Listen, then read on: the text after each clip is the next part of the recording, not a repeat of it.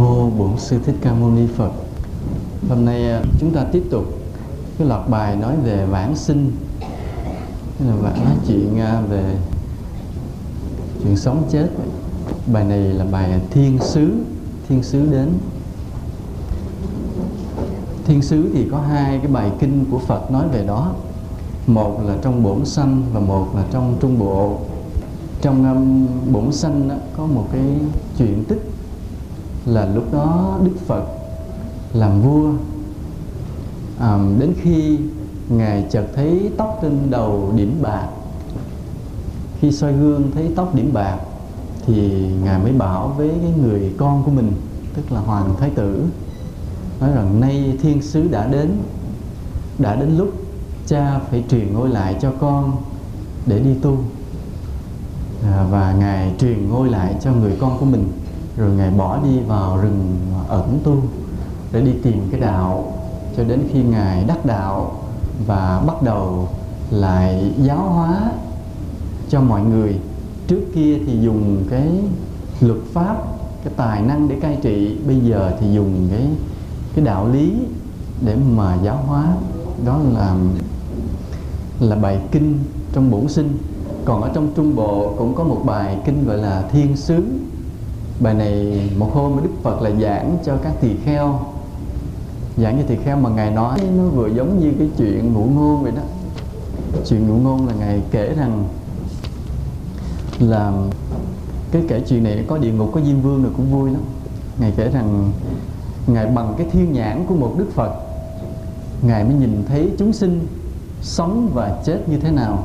Ngài thấy có những người họ sống một cách bất thiện, gây nhiều cái nghiệp không có lành, đến khi chết thì cái hình ảnh nó y như là mình nghe kể trong chuyện của Tàu, là có những quỷ sứ lôi tới bắt kéo đi xuống gặp Diêm Vương. Cái này là mình nghe hay kể bên phía văn hóa của Tàu, mình nghe nhiều. Thì lúc đó những cái người mà mình kêu là quỷ sứ, kêu là cai ngục á, mới dắt cái người đó đến trước vua Diêm Vương. Người này bị kết tội, bị cái người mà cai ngục kết tội là Tâu Đại Vương. Người này không có từ tâm, không xứng là Sa Môn, không xứng là Bà La Môn, không kính trọng các vị lớn tuổi trong gia đình. Đại Vương hãy trừng phạt nó. Đại khái là nói ví von, tức là hạch tội người này ra, và sau đó yêu cầu là người này phải bị trừng phạt với địa ngục. Nhưng mà vua Diêm Vương thì không có phạt liền, mới hỏi là ngươi khi còn sống, ngươi có thấy cái thiên sứ thứ nhất đến với ngươi hay không? Nói dạ thưa ngài, con không thấy. Ngươi không có đã từng thấy một đứa trẻ được sinh ra vào trong cuộc đời là nằm ngửa, yếu ớt, rơi vào giữa phân và nước tiểu của nó hay không? Nói dạ thưa có thấy.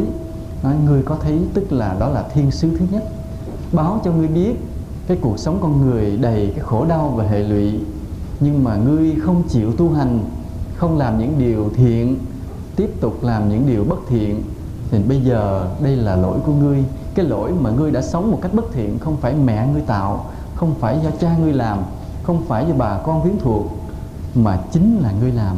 Cho nên bây giờ ngươi phải chịu quả báo. Ngươi đã thấy thiên sứ thứ hai đến chưa? Nói dạ không thấy. Ngươi có bao giờ trông thấy cái người già, nghĩa là đây người đàn ông 80 tuổi hay 90 tuổi hay 100 tuổi già yếu, lưng cong như cái nóc nhà, lưng còn chống gậy, vừa đi vừa run, bệnh hoạn, tuổi trẻ đã qua mất, răng rụng, tóc xói, da nhân run rẩy, với tay chân bạc màu? Nói dạ thưa có thấy.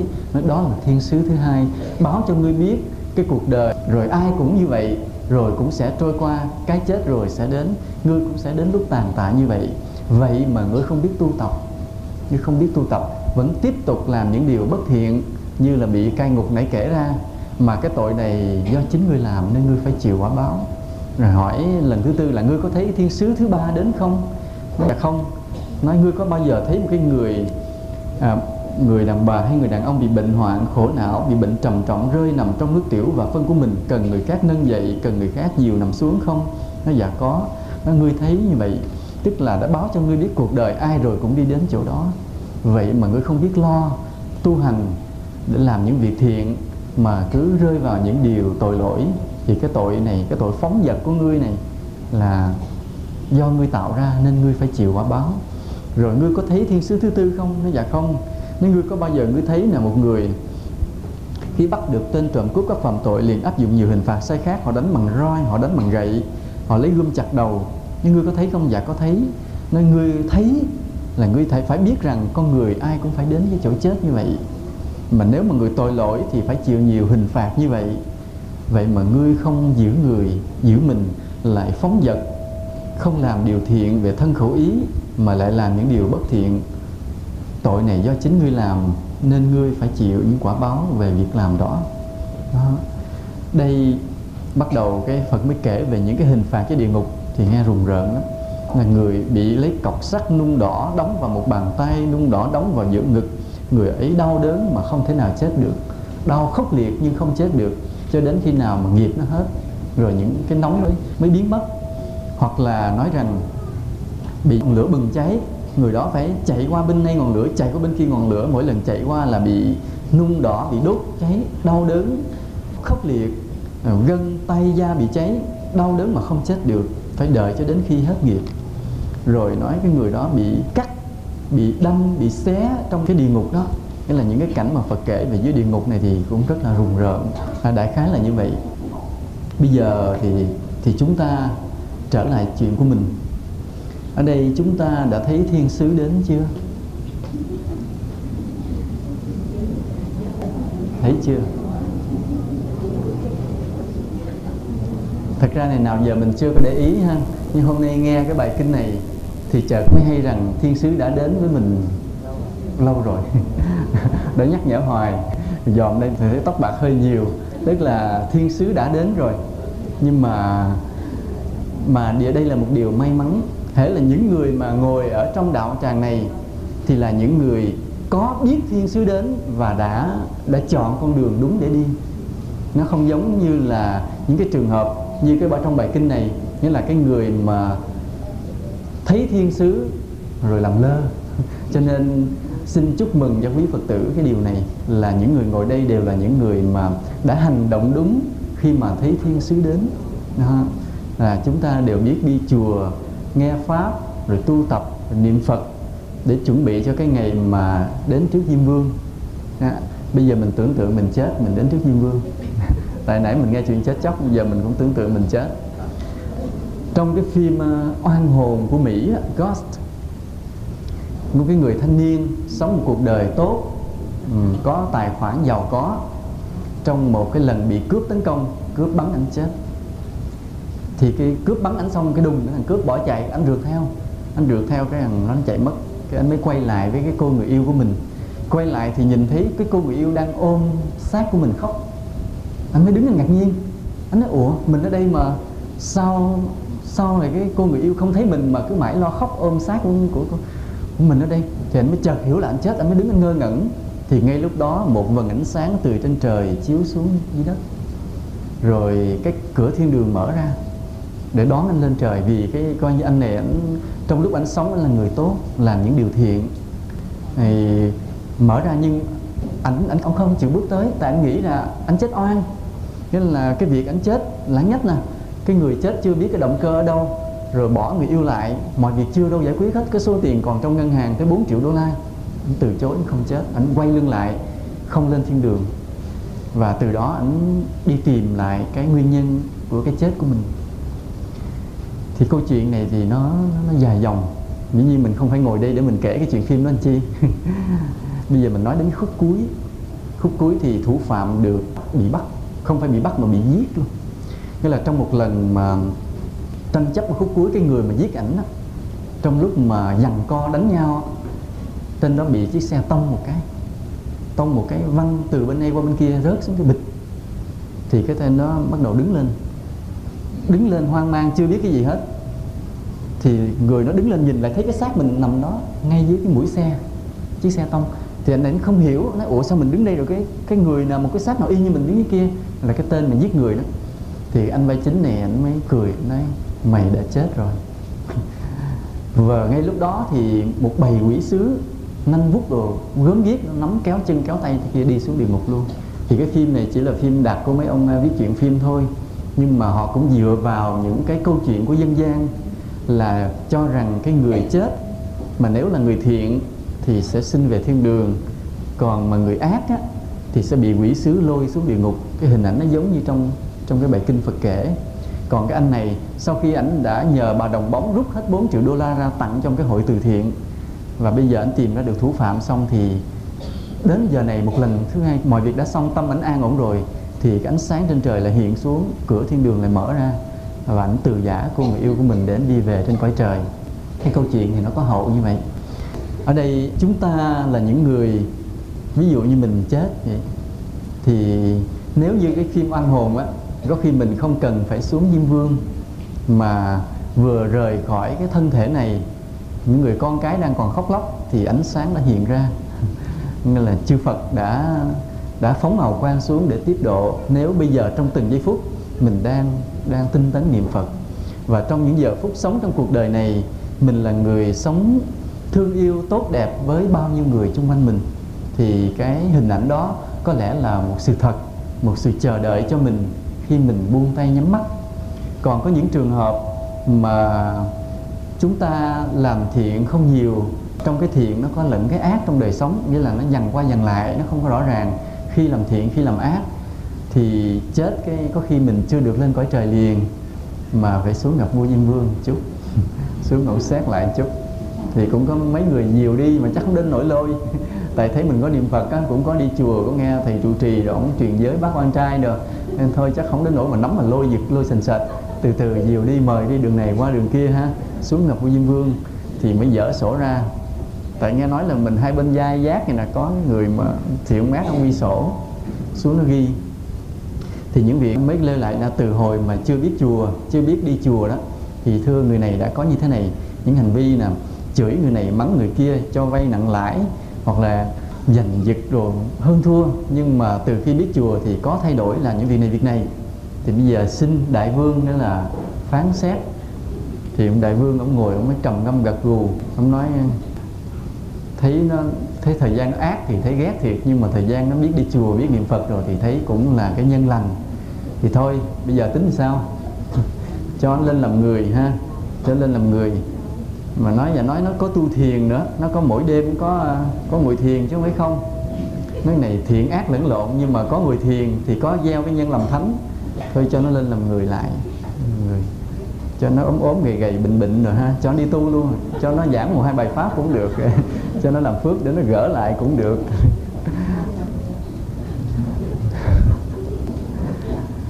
thì ví dụ là như vậy. Thì chúng ta nếu mà cái nghiệp thiện ác còn lẫn lộn, có khi mình trở lại làm người và sẽ được tu hành. Đó là cái sự phán xét của nhân quả. Hay là mình nói là nếu có một cái vị nào họ chịu trách nhiệm về cái số mệnh của con người, họ cũng phải dựa vào nhân quả, nhưng trong đó họ cũng có những cái khoan dung trong cái người tu. Khoan dung nó như thế nào? Ví dụ cái người đó là một tên tướng cướp ác độc, giết người rồi bị bắt tử hình, nghĩa là nói chung là không có cái điểm nào để cứu vớt được nữa. Nghĩa là người này ở trên luật pháp dương gian tử hình xong là xuống địa ngục nằm luôn, với nó bị thiêu đốt rồi hết mãn địa ngục rồi lại lên làm quỷ, làm ma, làm thú vật, còn bậy bạ thôi. Nói trường hợp như vậy. Nhưng nếu một lần trong cuộc đời, nghĩa là ông vô trong tù, ông bị bắt chờ ngày đem ra bắn, thì những người đó nó hung dữ lắm. Nghĩa là cái trại tù mà giam những người tội nhân mà bị tử hình đó, vì người này trước sau cũng chết nên họ dữ ghê lắm. Gặp những mà nhân viên mà coi tù đó là họ hung hãn và chửi bới, rồi ai cũng sợ mấy cái khu mà biệt giam để chờ tử hình, cán bộ sợ cái đó lắm. Nhưng rồi có một hôm nào đó được một cái người tù khác mà đến rồi dạy cho cái câu niệm Phật, nói thôi chú mày trước sau thì cũng chết, thì đền bù cái tội lỗi của mày. Thôi bây giờ những ngày tháng còn lại thì hung dữ cũng vậy, vô ích, thôi hãy niệm Phật. Cái người này cái ngồi ngẫm nghĩ có lý nó bây giờ cái chửi bới thiên hạ hoài cũng mệt hơi tốn cổ, thì trước sau cũng bị đem bắn. Bây giờ danh từ bây giờ gọi là dựa cột đó, trước sau thì cũng dựa cột.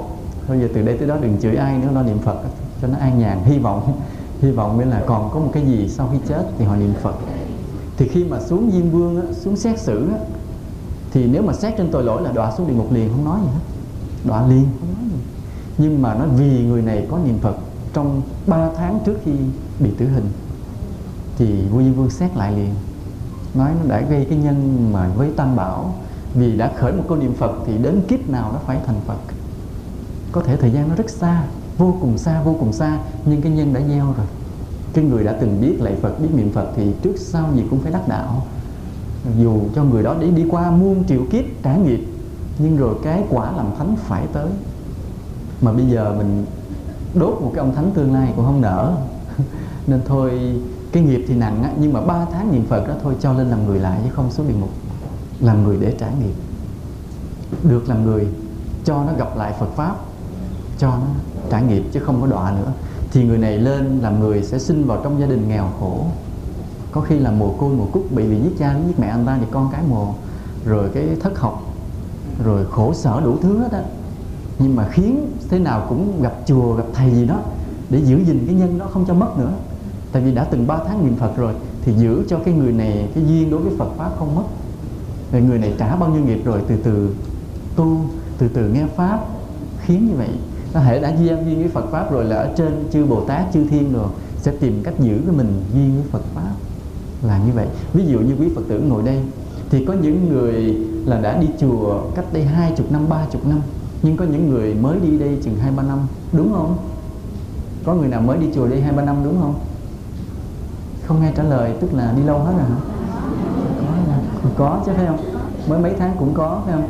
Đó, thì như vậy cái quãng đời trước đây mình không biết Phật Pháp, mình mới biết chùa 2-3 năm nay, 2-3 tháng đây, mà do đâu mình được biết chùa. Mà trong khi nhiều người hiện nay vẫn chưa biết Phật Pháp, chưa biết chùa. Lý do tại sao vậy? Lý do là đừng có tưởng là ngẫu nhiên, cũng là chư Thiên sắp xếp hết. Mà chư Thiên dựa vào đâu để sắp xếp? Vì biết cái nhân của mình đã gieo với Phật Pháp từ ở kiếp trước rồi. Ngay là kiếp trước mình đã từng có một lúc đó đã niệm Phật, lạy Phật, đi chùa, bố thí cúng dường cái gì rồi.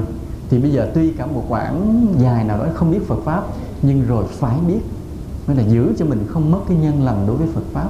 Thì cái tên tướng cướp đó cũng vậy, lên là trả nghiệp khổ sở rồi sẽ bị giết chết trở lại để trả đúng cái quả báo của mình.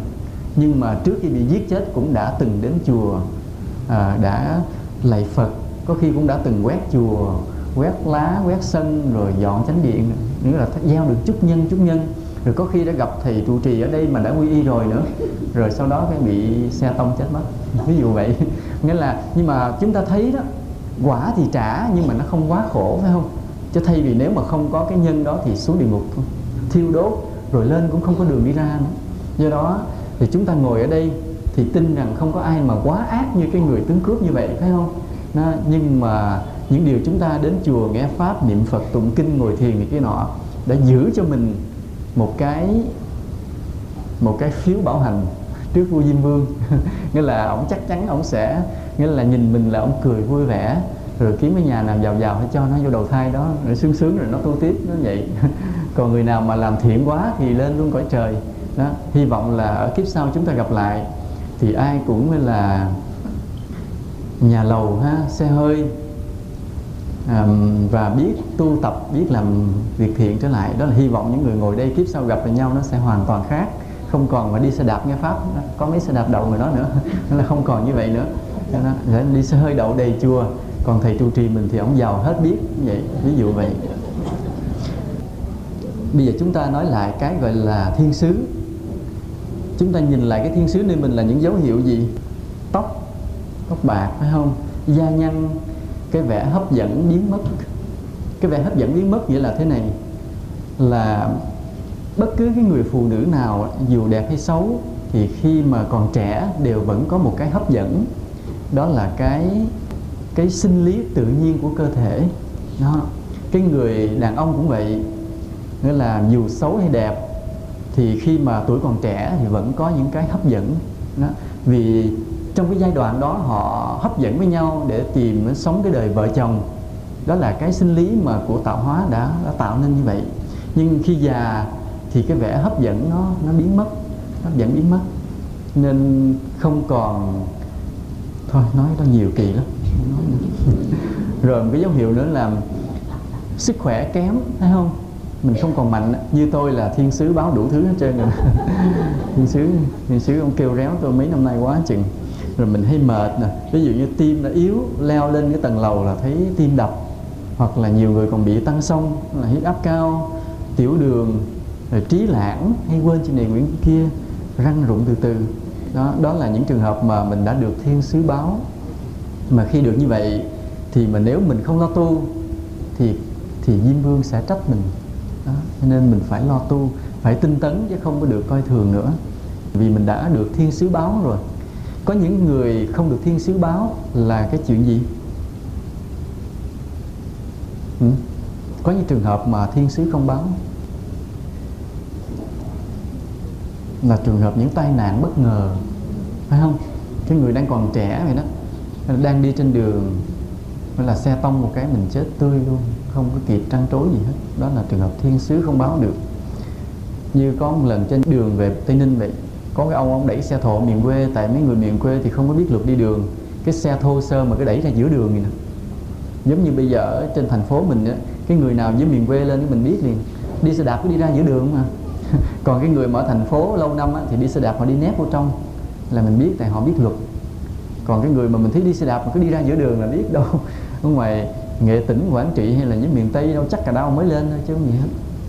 Thì cái ông này cũng vậy, ông cứ đẩy xe thồ mà độ chất thiệt cao như nè, ông đẩy ra giữa đường thì cái người từ Sài Gòn đi lên cái không có thấy phía trước, mới lách ra mặt ổng để mà đi lên, lách bên trái. Không ngờ phía bên kia cũng có một ông đi ngược lại, vì cái bao che giữa đường không thấy. Họ vừa gặp nhau thì cái xe vận tốc nhanh tán một cái rầm, 4 người chết liền, hai cặp vợ chồng chết tại chỗ liền.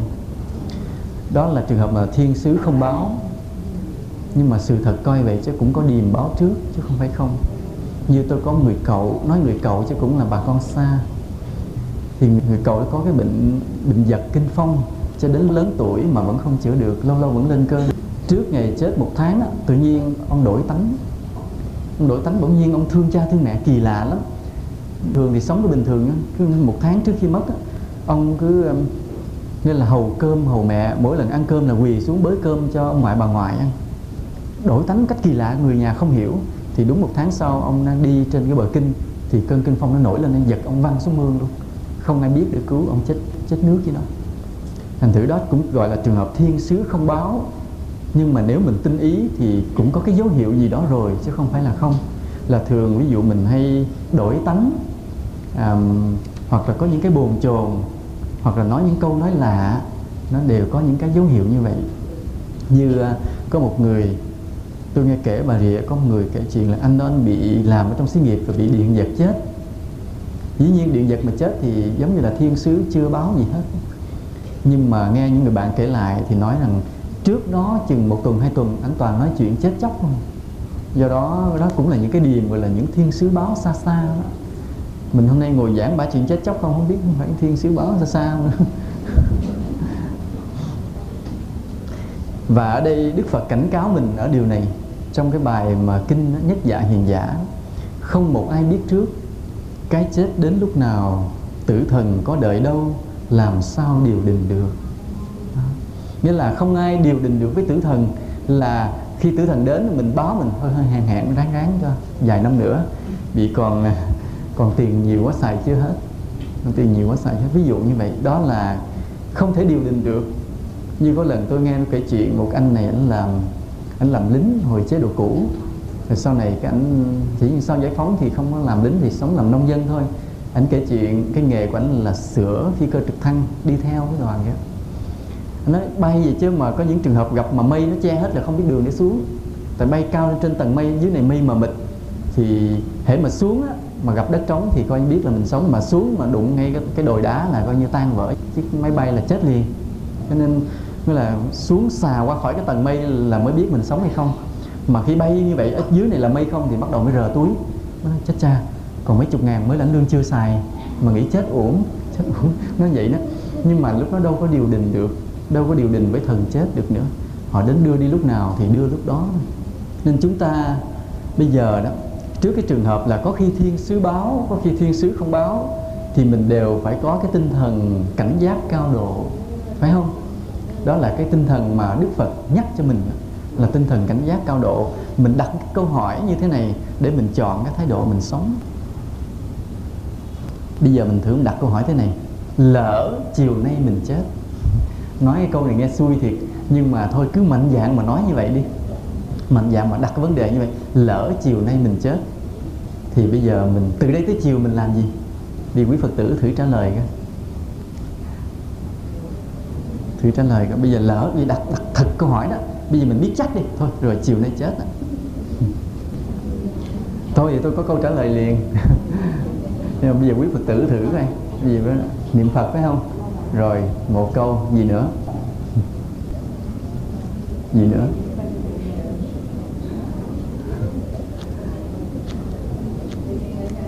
Giờ thử đặt câu hỏi như vậy. Vì lỡ mình lát nè là 5 giờ chiều nay đi, đúng 5 giờ là mình chết nè. Bây giờ từ đây tới đó mình làm cái gì? Hả? Tiếp tục ngồi hay pháp? Nếu vậy thôi lật đật đứng lên chạy về liền. Thấy không? Hay sao? Từ đây tới chiều mình làm chuyện gì?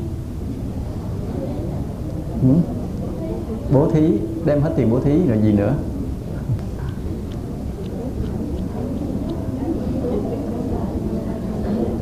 Thì thôi bây giờ làm những người mà nghĩ cái cao siêu thì tôi không có biết, nhưng mà bây giờ phần tôi, thấy không? Tôi cũng đặt cái câu hỏi đó và tôi tự trả lời như thế này. Thì thôi bỏ hết mọi việc, thấy không? Từ đây tới chiều lo gì được nữa. Bây giờ tự nhiên ngày mai phải làm gì, thôi ngày mai làm gì có nữa, thấy không? Hết rồi. Thì ngay đây chấm dứt, bỏ hết mọi việc đời. Nếu như tôi thì lo việc đạo, thôi cũng phải bỏ hết luôn. Còn quý Phật tử thì thôi từ đây bỏ, ngang giờ phút này bỏ hết việc đời mà cắm đầu mà lo niệm Phật, phải không? Niệm Phật cho rút lên để mà Phật rước chứ, từ đây đâu còn mấy tiếng đồng hồ nữa. Đó mình gọi là tu khẩn trương, bỏ hết, không còn cái gì nữa hết. Rồi gì nữa? Là kiếp này là coi như vậy là thua rồi. Ngang đây mình chưa được gì hết mà 5 giờ tới nay chết rồi, phải không? Thì thôi không nghĩ tới kiếp này nữa mà lo phát nguyện cho kiếp sau thôi.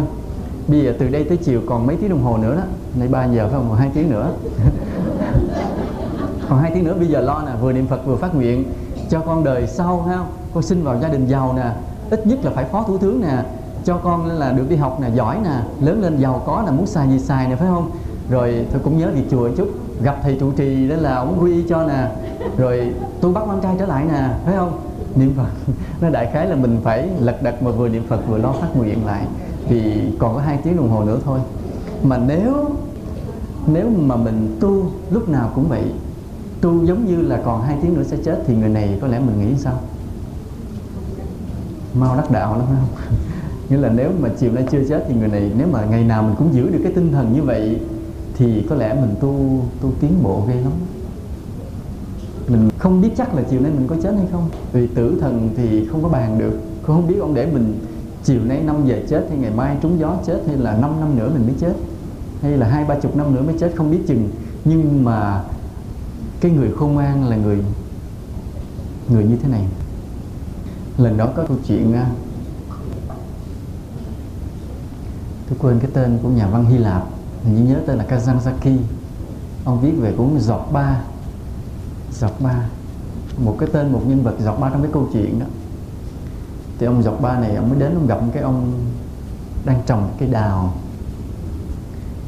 Thì ông hỏi là thấy già lắm rồi, tóc bạc rồi hết rồi, già rồi mà đang lụm cụm đào lỗ để mà đặt cái hột đào xuống trồng. Thì mới hỏi ông năm nay bao nhiêu tuổi rồi. Nghĩa là ngạc nhiên, tại ông này sống còn bao lâu mà có thể chờ cái cây đào này có trái ăn. Ông kia trả lời là tôi sống như không bao giờ chết. Còn ông Giọt Ba này ông trả lời là tôi sống như là sắp chết tới nơi. Hai cái câu trả lời ngược nhau, nhưng mà nó có khác nhau không? Không khác đâu.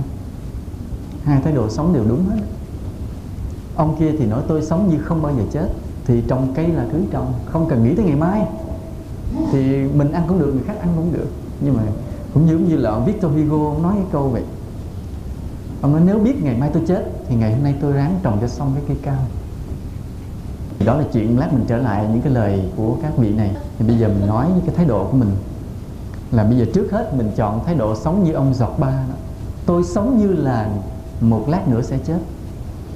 Nghĩa là sống trọn vẹn, sống hết mình, sống không có lười biếng, không có rề, không có xìu ẩn, là sống hết mình. Nghĩa là làm cái gì được, điều tốt là sống hết sức. Thì ổng sống kiểu ổng mình không hiểu được, nhưng mà phần mình á thì mình tu như là sắp chết đến nơi, thấy không? Ông kia thì ông trả lời là tôi sống như là sắp chết đến nơi, còn mình thì nói tôi tu như là sắp chết đến nơi. Thì đây là cái tinh thần mà Phật dạy mình qua cái bài Kinh Thiên Sứ. không ai biết được lúc nào cái thần chết sẽ đến. Thì bây giờ mình cứ coi như là mình sắp chết đến nơi, không có nhiều cái mơ ước ở tương lai, không có dệt mộng viễn vông nữa, vì không ai biết được ngày mai. Mà nếu mình cứ nghĩ rằng mình còn sẽ sống lâu, thì bây giờ chắc chắn là mình sẽ tu làm sao? Mình tu cách nào? Thì nó nói rủ nay đi chùa chị ơi, đi chùa nghe pháp. Cái ngồi nghĩ thôi lần sau đi nửa tháng nữa, nay mùng 1 ha, thầy Chân Quang giảng chán lắm, tôi ráng rằm có ông khác giảng hay hơn. Thì tại mình nghĩ mình sống được hơn nửa tháng nữa, cho nên thôi bỏ kỳ đi tu Bát Quan Trai này, nửa tháng nữa mình tu cũng được. Mình nghĩ như vậy. Nhưng mà bây giờ mình đặt lại vấn đề là mình tu như là mình sắp chết. Thì ông nói kệ đó, mới nói bữa nay ai giảng đó, ông Chân Quang giảng. Ông này ông giảng dở nhưng mà thôi kệ, mình tu như là sắp chết đi, kệ ai giảng cũng cứ đi nghe. Cái thái độ như vậy gọi là làm cho mình có tinh tấn hơn, có sức mạnh hơn. Cái gì đó. Trên mấy quý Phật tử ráng đi nghe giảng như vậy là rất là tốt. Bây giờ hồi nãy mình nói là mình cắm đầu lo niệm Phật từ đây cho tới 2 tiếng đồng hồ nữa, và mình phát nguyện, thấy không? Phát nguyện. Tôi nghĩ đó, tôi nghĩ cái điều này nó không phải là tôi nói đùa đâu, vì tôi có mơ hồ cảm nhận nơi chính mình. Dĩ nhiên là tôi không có cái đạo nhãn để biết được kiếp trước mình đã sống hay đã tu như thế nào. Nhưng mà chợt tôi có cái cảm giác rất là mạnh là ở trong kiếp trước, cái giờ phút mà tôi sắp chết, tôi đã phát nguyện một số điều quan trọng mà ngay giờ phút sắp chết thôi. Dĩ nhiên không biết nó đúng hay không, tại vì tôi đã mò mò, nó chỉ là cái cảm nhận thôi. Và bây giờ tôi đặt vấn đề, nếu mà tôi sắp chết lại một lần nữa thì tôi sẽ phát nguyện như thế nào? Thì tôi xin trình bày những điều đó để nghe là góp ý. Biết đâu quý Phật tử cũng sẽ như vậy, phải không? Ví dụ như bây giờ mấy cụ già ở đây coi như sống một đời đã thanh thản, đi chùa làm phúc, đủ việc hết rồi, và ngày mai tự nhiên mình mệt trong người, thấy mệt, tự nhiên mình có linh cảm là mình sẽ ra đi. Cái người sắp chết chứ lúc đó cái linh cảm nó mạnh lắm, mình biết mình sẽ ra đi, thì lúc đó bình tĩnh mình phát nguyện để chuẩn bị cho cái nhân ở kiếp sau. Nhờ mình niệm Phật và nhờ phát nguyện thì tuy mình phải trả cái quả báo của kiếp này, nhưng mà rồi cái lời nguyện nó sẽ đẩy mình về cái hướng đúng như mình mong muốn. Và mình chọn cái hướng nào để đi đi. Quý Phật tử thử nghĩ, bây giờ nếu mình sắp chết nè, vì từ đây tới chiều mình chết, vì mình phát nguyện gấp rút kiếp sau mình sẽ có những cái gì nghĩ coi. Còn phần tôi thì tôi phát nguyện là sẽ được sinh vào trong gia đình có Phật Pháp, phải không? Là mình sinh ra là được gặp Phật Pháp liền. Như bản thân tôi vậy, đến khi lớn tôi mới gặp được Phật Pháp. Đó cũng là một cái điều mà tôi thấy mình thiệt thòi. Mà tôi được gặp là cũng do cái lời phát nguyện lúc trước khi chết kiếp trước. Phát nguyện cho xin cho con được sớm gặp Phật Pháp. Như vậy là kiếp trước chắc tôi gặp cũng hơi muộn. Vì sinh trong gia đình là đạo Cao Đài, rồi cũng không gắn bó với đạo, rồi thôi cũng trôi nổi phiêu lưu, cho đến khi mà gặp được Phật Pháp. Thì lúc đó tuổi cũng đã lớn rồi, cũng mười mấy gần 20 rồi. Thì lúc đó mới, bây giờ tôi nghĩ lại, nếu mà 5-6 tuổi tôi gặp Phật Pháp thì tôi nghĩ là việc tu của mình bây giờ có lẽ tốt hơn nhiều lắm. Đó. Cho nên cái ước nguyện của tôi, cũng như tôi nghĩ rằng quý Phật tử cũng giống như vậy, là nếu bây giờ mình chết thì xin kiếp sau lọt vào gia đình có Phật Pháp liền. Mở mắt chào đời là đã thấy tượng Phật, đã thấy nhà có thờ Phật, đã nghe tiếng mẹ mình niệm Phật trong đêm rồi. Thì đây là điều mà hạnh phúc ghê gớm. Quý Phật tử có nghĩ vậy không? Phải không? Nghĩa là biết đâu mình không có được ru bằng những cái câu mà dí dầu cầu giảng đóng đinh, cầu tre lắc lẻo gặp gình khó đi thì mượn chén ăn cơm đó, mượn ly uống rượu, mượn bầu đánh chơi gì. Có lẽ mình sẽ không nghe những câu đó, mà mình sẽ nghe những cái câu khác, thấy không? Biết đâu mình nghe cái câu mà xin cho con mãi mãi lòng thương yêu không cùng, trải thế giới tam thiên đến chúng sinh vô tận. Mà nếu từ nhỏ mình được ru bằng những câu kinh câu kệ như vậy thì mình hạnh phúc biết bao, phải không? Tâm hồn mình được nuôi dưỡng những điều đó thì nhân cách sẽ được sớm phát triển, việc tu hành nó tốt hơn. Và khi việc tu hành mình tốt hơn thì cái lợi ích cho những người xung quanh nó nhiều hơn. Đó là mình như vậy. Mình mong được vào trong gia đình sớm có Phật Pháp, và mình hiểu được Phật Pháp sớm. Nên lắm tấm đứng lên là bảo đảm ba mình mẹ mình dắt mình đi chùa. Lắm tấm mà vô gặp lại, có khi lúc đó thầy Liên Giác cũng chưa chết thầy ông già ha, lại đến gặp ông lại rất là vui. Biết đâu như vậy, phải không? Đó là một cái hạnh phúc. Rồi phát nguyện được cái điều gì nữa? Được điều gì nữa? Phát nguyện một điều nữa là được cái đức hạnh vẹn toàn. Đây là điều đáng lo đó, vì nó là cái gốc. Cái đạo đức, cái đức hạnh là cái gốc của mọi cái ý nghĩ, lời nói, việc làm của mình. Nếu mình không có đạo đức thì mình có thể làm nhiều chuyện sai lầm. Tuy vào trong gia đình có Phật Pháp rồi, mà nếu đạo đức mình bị sơ hở thì tuy cha mẹ mình mộ đạo đó.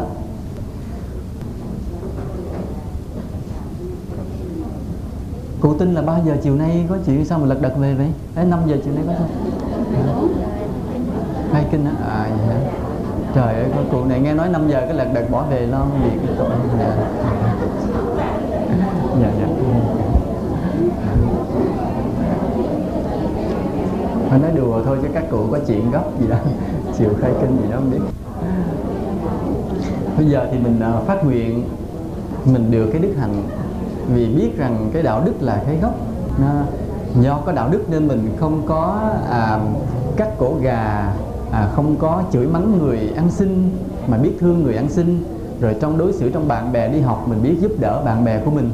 Đó, vân vân, là những điều mà do cái đạo đức mà mình đã gieo được cái nhân lành từ thuở bé. Đó. Không có ăn cắp mà không nói dối. Đó, như vậy lớn lên một chút thì mình không có vướng vào những cái sa ngã, những cái tội lỗi. Đó. Bây giờ cái thế giới càng lúc càng văn minh hiện đại, nhiều cái cám dỗ nó văng đầy ra, mà nếu mình sơ chân sẩy bước thì mình dính vào liền. Như hiện nay cái gì là nguy hiểm nhất? Cái gì? Ma túy đó. Đó là cái đáng ngại nhất đó. Ở đây hy vọng những người mình biết đi chùa thì mình không có bị như vậy. Nó được đạo đức. Thứ ba nữa là được cái gì? Là được trí tuệ sáng suốt, phải không? Đó. Như kiếp này mình học đạo, mình thấy mình chậm, đọc kinh lâu hiểu, đi nghe giảng pháp rồi thấy từ từ suy tới suy lui mới hiểu. Do cái trí tuệ mình chậm, nhận thức đạo kém, nên mình cảm thấy cái việc tu nó không có tiến lắm. Đó cũng là một cái thiệt thòi. Và vì vậy mình phát nguyện đời sau là Phật gia hộ cho mình sinh lên, mình có được cái trí tuệ sáng suốt. Nhờ cái trí tuệ sáng suốt này nên mình học đạo hiểu nhanh. Học đạo hiểu nhanh rồi để áp dụng tu hành. Hiểu nhanh áp dụng tu hành rồi gì nữa? Có thể dạy lại cho người khác được. Được cái cụ chu đáo không? Tội không? Linh cầu.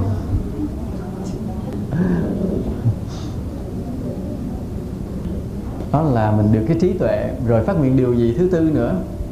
Điều gì nữa? Phát nguyện gì nữa? Câu này ai nói đúng được, đúng mà giống ý tôi khen. Tôi vô cùng xem là tri kỷ. Tôi bây giờ mình gặp Phật Pháp nè, có đạo đức nè, có trí tuệ nè, rồi gì nữa? Hả? Không, chưa. Xuất gia hả? Gần đúng, nhưng mà cái đó bước sau một chút. Là nếu phát nguyện thì xin phát nguyện thế này. Bước thứ tư nè, xin cho kiếp sau con không có người yêu nữa, để lo mà đi tu sớm, phải không? Có rồi cái ràng buộc rồi cái vừa muốn đi tu mà vừa như là muốn lập gia đình, cứ nó giằng xé như vậy cho nên khổ lắm. Rồi ai nghe nói vậy cái tưởng tôi là suy bụng ta ra bụng người.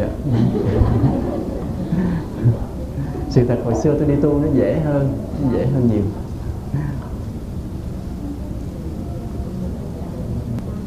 Thì cái này nó nhỏ thôi, nhưng mà nếu mà ai áp dụng được, ai bắt chước được thì cũng tốt lắm nha. Đó, kiếp sau phát nguyện như vậy ha, không gặp ảnh nữa, rồi đó, để cho nó dễ đi tu. Rồi kế nữa là gì? Mình biết luân hồi nó khổ quá rồi sao nữa? Thôi lo mình đi tu cho rồi, phải không? Xuất gia, gặp thầy trụ trì lại thôi, ông độ đi tu cho rồi. Đó, cho xong chuyện. Rồi thì mình thấy như vậy đó, cuộc đời nó cái luân hồi và cái vô thường nó bất chừng. Cho nên mình không nên tìm cái tạm bợ mà sống, mà phải đi tìm cái vĩnh hằng, cái gì nó an ổn, nó bền bỉ. Đó là cái mà mình phải theo đuổi. Chứ còn mình biết bây giờ dù kiếp này hay những kiếp sau nữa thì thế gian này vẫn là tạm bợ vô thường. Dù kiếp này hay kiếp sau nữa thì cái thân này rồi cũng hoại diệt, phải không? dù kiếp này hay kiếp sau nữa thì tiền bạc danh vọng cũng chỉ là sương khói. Thì bây giờ mình đã hiểu rồi, phải không? Kiếp này mình ngồi đây mình đã hiểu những điều đó quá rõ rồi.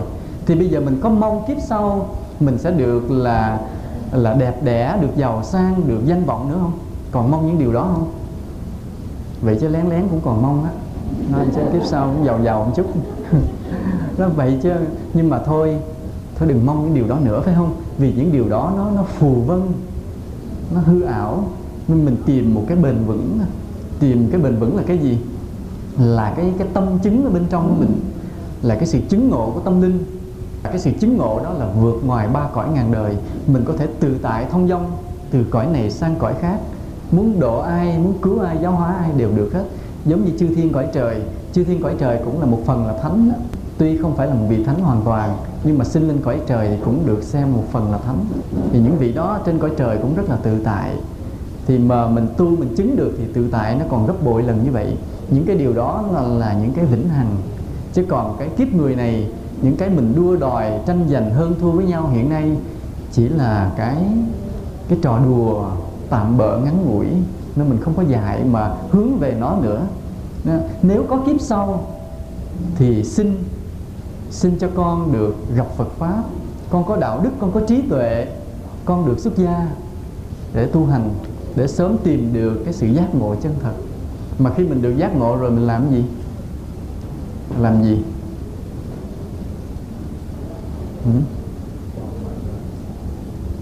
Đúng đó, mình làm giảng sư. Phát nguyện kiếp sau làm giảng sư. Như tôi có cái bà Phật tử, bà cũng lớn tuổi lắm rồi, năm nay bà cũng 70 mấy. Mà bà, cái tâm tình của bà ngây thơ lắm, già chứ như trẻ thơ à. Mà sống không bao giờ giữ gì cho mình hết, tiền vô túi rồi tìm cách cho liền, sống cũng hay lắm. Mà bà có cái phát nguyện tôi thấy cũng vui vui. Thì bà hay đi nghe tôi giảng. Lúc trước thì bà hay đi nghe tôi giảng, giờ thì bà đi xa rồi. Nghe tôi giảng cái thấy chắc cũng có cái gì đó, có cái hứng thú, cảm động gì đó. Thì bà liền phát nguyện ngay bữa đó luôn. Bà nói con phát nguyện đời sau con làm giảng sư giống thầy. Mà bà nói quả quyết lắm. Đến nỗi bao nhiêu năm sau gặp lại bà vẫn nhắc lại cái lời nguyện một cách quả quyết như vậy. Thì thấy bà quả quyết quá thì tôi biết cái chuyện này nó phải thành. Nếu bà phát nguyện chơi chơi thôi, đùa cho qua thì nó sẽ không thành. Nhưng mà thấy cái tâm bà thì ngây thơ, mà bà nói mạnh lắm. Mấy năm sau rồi gặp lại bà cũng nói nè, phát nguyện kiếp sau làm giảng sư giống thầy. Nên thôi chuyện nó thế nào cũng xảy ra rồi. Tại bà quyết, quả quyết quá đi. Thì quý Phật tử cũng vậy. Cái gì mình phát nguyện chơi chơi với kiếp sau nhiều khi nó không thành, nó chưa thành. Nhưng mà bây giờ mình quả quyết chắc chắn thì kiếp sau nó sẽ tới. Nó là như vậy. Thì giống như tôi cũng vậy.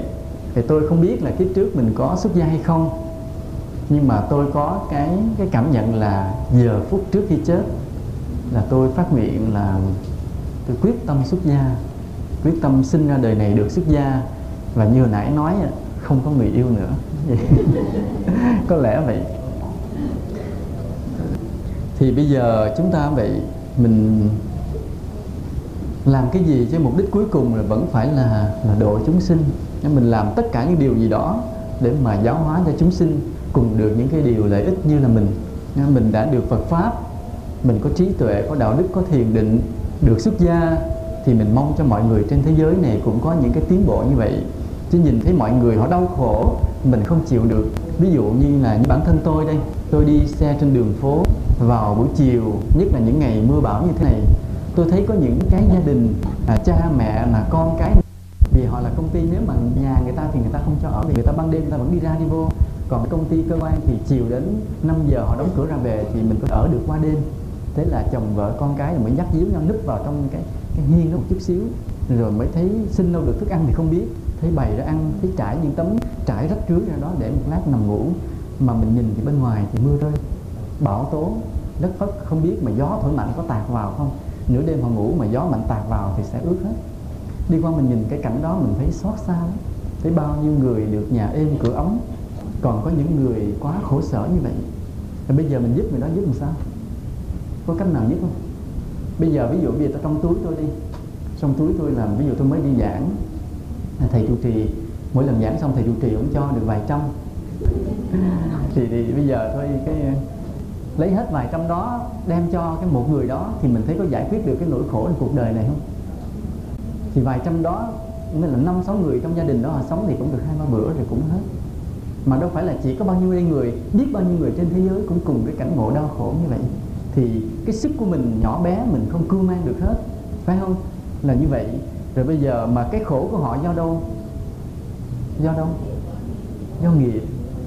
Nó không phải là do bất công hay do xui xẻo, mà chính cái nhân quả của họ. Và bây giờ mình muốn cứu họ thoát khỏi những cảnh khổ đó, mình làm cái gì là đúng đắn nhất? Phải dạy họ nhân quả nghiệp báo đạo đức thôi, biết làm sao giờ, phải không? Thì nếu mà trong cái cảnh khổ đó đi, trong cái cảnh khổ đó mà họ vẫn cố gắng bòn phước từng chút thì từ từ họ sẽ thoát ra, từ từ họ đứng lên được. Đó là cái cứu giúp chân thật. Chứ còn cái mình đem cái vàng như một cái núi này, mình vẫn không cho hết được tất cả mấy tỷ người trên thế gian này, không đủ. Mà trong khi thật sự thì đôi bàn tay mình quá nhỏ bé, phải không? Cái túi mình thì quá lép. Như vậy trong tủ mình ở nhà cũng không còn được bao nhiêu cây, ví dụ vậy, thì cũng không có cứu được bao nhiêu người. Mà mình nghĩ đến cái số đông cả cái thế gian này. Cho nên cái cứu vớt chân thật cho con người là cái đạo đức, là cái giáo hóa đạo đức. Ở đây khi mà tôi đi giảng cho các tăng ni sinh này, thì tôi vẫn tôi nói một điều này. Tôi nói rằng tôi có một cái mơ ước mà tôi gửi gắm đến quý thầy. Là cái gì? Là quý thầy làm sao kêu gọi vận động đem cái môn nhân quả đạo đức vào trong học đường, cho trẻ em nó vừa bắt đầu vào trường học là học được nhân quả liền, tin có tội phước có nhân quả liền. Thì như vậy cuộc đời nó sẽ thay đổi, mà cả đất nước này sẽ thay đổi, nếu mà luật nhân quả nghiệp báo được phổ biến như vậy. Nhưng bây giờ thì chuyện nó chưa được. Thì bây giờ các Phật tử phải nhận lấy cái trách nhiệm điều đó. Bây giờ mình phát nguyện, vì lỡ chiều nay mình sẽ chết, nhưng mà sinh qua đời sau cho con là người hiểu nhân quả sớm. Con nguyện suốt cả một cái kiếp sau là con sẽ đem cái luật nhân quả nghiệp báo, cái đạo đức này, đem truyền bá cho tất cả mọi người, không tiếc công tiếc sức, không mỏi mệt. Đó, làm sao mình hiểu nhân quả sâu và giúp cho mọi người cùng hiểu được cái luật nhân quả như vậy. Hãy phát nguyện cái điều đó. Và chính là điều đó là điều mình cứu độ cái thế giới này, chứ không phải là mình đem tiền cho người ta đâu. Làm sao cho ai cũng tin tội phước thiện ác, giữ vững được đạo đức, thì thế giới này thay đổi liền. Con người ta sẽ bớt khổ rồi. Mình sẽ đi trên đường phố, mình sẽ không còn nhìn thấy cái cảnh cái người tàn tật què quặt bò lết trên đường để xin tiền đồng nữa. Mình sẽ không còn thấy cái cảnh đêm đông lạnh giá mà hai cha con với cái manh áo rách ngồi co ro trên một cái góc hè của người ta nữa. Mình sẽ không còn nhìn thấy cái cảnh mà trời lục bão tố cuốn trôi, là nhà cửa sập hư nát. Mình sẽ không thấy nữa. Khi mà cái đạo đức nó được phổ biến văng đầy, khi mà cái luật nhân quả được tuyên truyền giáo hóa rộng rãi khắp nơi đó. Và chính cái việc đó mới là cái gốc để mà thương yêu, mà cứu giúp nhân loại. Chứ chúng ta là những người con Phật, mình là đệ tử Phật, thì ít nhiều gì mình cũng đều có cái lòng thương yêu chúng sinh, phải không? Thì có thể là mình chưa có lòng thương yêu được nhiều với chúng sinh, nhưng mà trong thâm sâu của tâm mình vẫn nguyện lòng thương yêu được mọi người. Thì có thể là cái lòng thương yêu đó khi có, khi không, khi mất, khi còn. Ví dụ như khi bình thường trong cuộc sống, mình đi ra ngoài mình nhìn thấy ai thì mình cũng thương, nhưng mà những lúc ai chọc mình giận lên chút thì mình cũng hơi quên thiệt, mình cũng chửi người ta vài câu thiệt.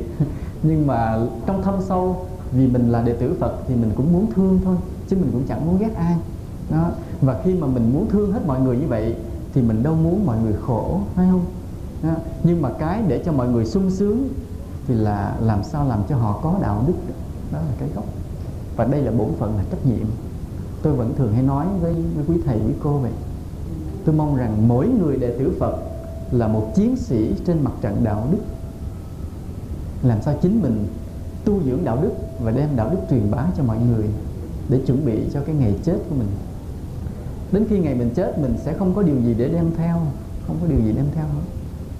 Tiền bạc, gia đình, danh vọng đều bị bỏ lại sạch hết. Chỉ đem theo được cái gì? Đem theo được cái công lao mà mình đã đưa được bao nhiêu người đến với Phật Pháp, đến với đạo đức. Chỉ có cái công để đem theo. Và chính cái công đó là cái mà mình được xét xử trước và vua Diêm Vương cho rằng là có vua Diêm Vương, cho nên từ đây không biết ngày nào mình sẽ mất, hoặc là 5 giờ chiều nay, hoặc là 5-10 năm nữa. Thì bây giờ mình cố gắng tích lũy một điều là làm sao đem được nhiều người đến với Phật Pháp, đến với đạo đức, cho họ bớt khổ. Mình làm điều đó cũng không phải là vì cái công của mình, mà vì cứu người ta một cách thật sự. Bây giờ chúng ta trở lại là cái câu trả lời của hai cái ông già. Một cái ông mà trồng đào nói rằng tôi sống như không bao giờ chết, còn người kia nói tôi sống như là sắp chết đến nơi. Như vậy nó nói lên hai cái tâm trạng gì? Cái người mà nói tôi sống như không bao giờ chết thì cái tâm người đó như thế nào?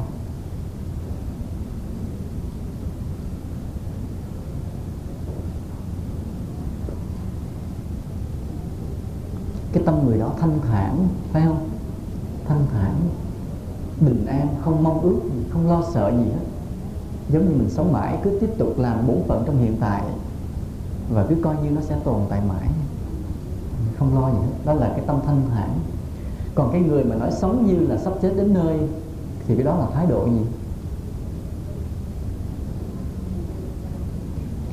Quý thời gian và tinh tấn, siêng năng, phải không? Quý từng chút, bởi vì biết rằng cái thời gian của mình không còn bao nhiêu nữa, cho nên quý, tận dụng nó, tận dụng. Bây giờ như quý Phật tử nhìn rồi tự xét lên mình là thấy à, như mình vừa nói là đặt vấn đề là 5 giờ chiều nay mình chết, thì mình đếm từ đây tới đó còn không đầy 2 tiếng đồng hồ nữa. Bây giờ là đây là 3 giờ 20 rồi, thì mình tính từng phút để làm mọi việc còn lại cho nó xong hết, phải không? Mình tính, nhưng mà mình nghĩ rằng chắc 10 năm nữa mới chết, thì mình có tính từng giây từng phút để làm việc không? Tàn tàn mai làm cái gì đó, phải không? Tàn tàn, ví dụ như bây giờ nói bên nhà hàng xóm kia đó, làm sao mình có nghĩ trong bụng cái nhà đó nghèo, cho họ ít vải, ít quần áo cũ, để cho họ cái cuốn kinh tụng gì đó để họ tụng. Mình nghĩ trong bụng mình ý nó tốt. Nếu mà mình biết rằng 5 giờ chiều nay mình chết thì việc đó mình có làm liền không? Lật đật làm liền, sai con, gấp rút, nhanh lên. Mà nếu mình nghĩ 10 năm nữa mình chết thì quên, 3 tháng sau ta nhắc, ấy quên ha, không nhắc, định cho mà quên. Nó như vậy đó. Nên mình nghĩ mình lâu lắm mới chết thì mình không có tận dụng thời gian để làm phước. Và chính đó là lý do mà làm cho mình thiếu phước. Làm cho mình thiếu phước. Cũng trong 3 tháng đó, mà nếu mình nghĩ như mình sắp chết thì 3 tháng đó từng giờ từng phút mình tính mình làm. Hễ vừa buông cái hàng xóm ra chạy về nhà là thắp nhang lạy Phật liền, bị lát chết rồi. Lạy Phật rồi bỏ câu lạy Phật xuống là chạy lên là sắp đặt dặn cho con cái là phải đi làm phước đồ này đồ kia, buông chuyện nó ra là chạy vô rồi ngồi niệm Phật tiếp đi, niệm lát chết rồi, phải không? Nên nếu mà trong 3 tháng như vậy là cái công đức của mình nó tăng lên ghê gớm. Mà 3 năm như vậy thì thôi là cảm động tới cả trời đất. Nhưng mà mình nghĩ rằng không phải mình sắp chết, 10 năm nữa chết, thôi từ từ niệm Phật mệt quá, thôi để coi xong cái bộ phim nữa là Anh Em Nhà Bác Sĩ cái đã, chút từ từ tính. Cô dâu 16 tuổi hay thấy mồ, vậy từ từ thì qua 3 tháng sau cũng chưa có chuyện gì, cũng chưa làm được bao nhiêu việc phước, cũng chưa có tu hành gì được nhiều đó. Nên hai cái thái độ của hai người ông già nó đều đúng. Một bên là thanh thản, một bên là tận dụng thời gian một cách quý giá. Bây giờ trong lúc này của mình chọn thái độ nào? Mình chọn lại thái độ nào? Quý thời gian và tinh tấn, phải không? Đó, hiện nay thì mình nên chọn thái độ của cái ông Giọt Ba, là mình tu như là sắp chết. Mình phải như vậy đó, thì cái công đức nó tăng lên vượt bậc, mình có thể đạt đạo được. Khi đạt đạo rồi thì cái thái độ sống làm sao? Thì giống như cái ông trước đó, cái ông trồng đào là sống như không bao giờ chết. Đó, như vậy hai thái độ nó đều đúng, đều hay hết. Nhưng mà nó tùy cái giai đoạn. Như giai đoạn mình hiện nay là chưa có đắc đạo thì mình tu như là sắp chết đến nơi, ráng tu. Mình đến lúc nào đó tâm mình đắc được vào những cái tầng định, công đức của mình tăng lên vượt bậc, mình tự biết lúc đó tâm mình nó xuất hiện một cái sự tự tại, thanh thản ghê lắm. Lúc đó tự nhiên là mình sống như không bao giờ chết. Đó là cái điều mà chắc chắn như vậy, không? Bây giờ mà trong cái bài kinh Thiên Sứ này thì dạy chúng ta cái điều là cái thái độ của mình chọn cho đúng là mình tu như là sắp phải chết đó. Cái bài kinh này không có dạy mình sống một cách thảnh thơi nữa vì mình chưa đắc đạo, mà bài kinh này dạy cho mình sống như là sắp phải chết. Bây giờ mình đặt vấn đề chiều nay mình sẽ chết. Bây giờ mình nhìn thấy một người em bé thì mình làm gì nếu chiều nay mình sẽ chết?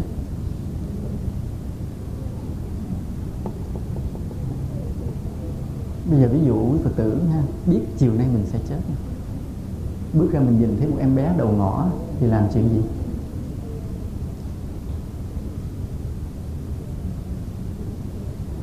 Làm gì? Thì thôi kiếm cái đồ gì mà cho nó ha, nó đem theo gì được đâu. Kiếm vải vóc quần áo nào nó mặc vừa mắc mắc vô cho rồi cho lẹ đi, phải không? Có giữ gì được đâu. Vì mình gặp một cụ già thì làm gì? Chiều nay mình chết rồi, nếu bây giờ mình gặp cụ già thì làm gì?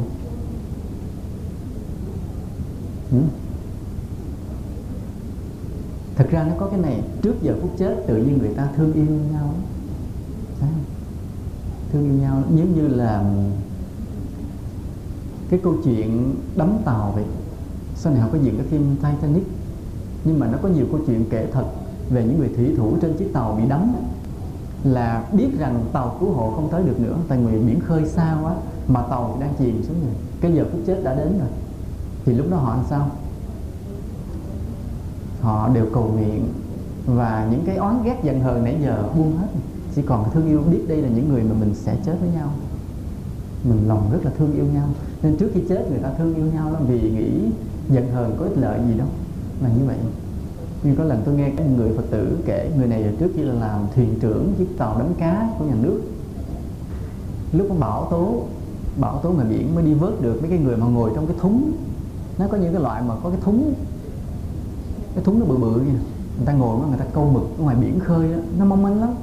Trời, ở giữa cái đại dương mênh mông một cái thúng chút xíu à, mày họ đi họ câu mực, tới chừng bão tố lên thì dĩ nhiên không có bảo đảm. Nhưng cái người này may mắn là được gặp cái tàu nó vớt, cái người thuyền trưởng này vớt lên rồi thì họ lên tàu rồi họ mới thấy là cơn bão cũng khủng khiếp lắm. Cái chiếc tàu nằm ở giữa nè, chung quanh là sóng văng phủ đầu vậy đó. Thấy cái chết cũng trước mắt luôn, chứ không phải là thoát được cái chết. Lên tàu lớn không phải là thoát được cái chết, bởi vì sóng biển quá lớn, bão ngoài biển mà. Thì người này mới buộc miệng nói một câu rằng thôi lên đây chết chung với các anh cũng vui. Thì trong chút đó chúng ta thấy nó hiện ra cái gì?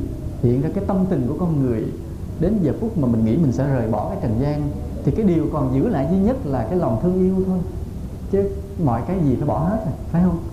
Vợ con gia đình bỏ hết rồi, chỉ còn lại cái lòng thương yêu để đem theo với nhau thôi. Thì như vậy, nếu mình đặt vấn đề chiều nay mình sẽ chết, khi mình nhìn thấy em bé cụ già thì cái gì mình sẽ nghĩ lên trước tiên? Là lòng thương yêu con người. Nhìn thấy những con người còn lại rồi họ cũng sẽ chết như mình, bây giờ mình sắp chết, thương yêu họ, có gì giúp được thì giúp. Rồi bây giờ có người nào đó họ khen mình trên mây xanh thì mình nghĩ điều đó là sao? Có quan trọng nữa không? Rồi bây giờ người ta công kích mình dữ dội, có quan trọng nữa không? Không quan trọng. Vì sống trên đời này thì chẳng ai mà tránh được cái sự khen hay là chê hết. Nhiều khi mình làm tốt ghê gớm vậy đó, rồi người ta vẫn lôi ra người ta chê. Rồi nhiều khi người ta đặt những cái điều khủng khiếp lắm để người ta nói về mình. Chứ không phải cuộc đời này luôn luôn suôn sẻ êm ả. Như ngay bản thân tôi cũng vậy, mà tôi tin rằng quý thầy khác cũng vậy. Là dù là lòng mình rất là chân thành, nhưng rồi vẫn có những cái sự công kích, mình nghe đến ngạc nhiên. Nhưng mà thôi, cứ nghĩ rằng chiều nay mình sẽ chết. Chuyện đó như mây như gió là xong, cứ vậy.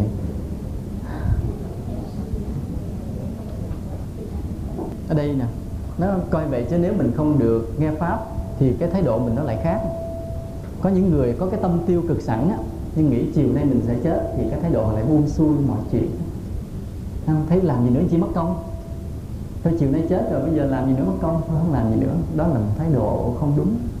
Mà mình nhắc lại cái câu nói của Victor Hugo, nên nếu tôi biết là ngày mai tôi chết thì ngày nay tôi sẽ trồng cho xong cái cây cao này. Mình đâu có hưởng, ai hưởng? Thì người nào còn lại sẽ hưởng, những người sống còn lại sẽ hưởng. Như vậy cái người này là người không ích kỷ. Nghĩa là những cái việc mình làm nó không còn cái kết quả để mình hưởng nữa, nhưng mà nghĩ cái người khác sẽ được hưởng. Thì cái người có tâm vị tha như vậy, cái phước sẽ rất là lớn. Đó là cái chúng ta phải nên tâm nguyện cho mình. Nếu biết rằng ngày mai mình chết thì ngày hôm nay mình sẽ cố gắng làm cái việc gì có lợi để lại cho người sau. Để lại cho người sau. Như nói là trồng cái cây cam vậy, trồng cây táo, một cây xoài.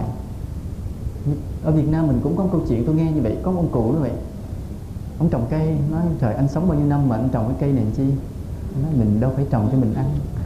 Đó, nghĩa là từng ngày khi mà mình còn sống mà mình biết cái cuộc sống này nó mong manh, nó tạm bợ, nó không có lâu dài, mình vẫn cố gắng làm cái điều gì tốt lành để lại cho người khác. Đó là cái ông nhà tư tưởng Kaliman Swiss, ông có nói câu này: một người tốt chẳng bao giờ chết cả. Nghĩa là làm sao? Một người tốt chẳng bao giờ chết cả. Nghĩa là làm sao?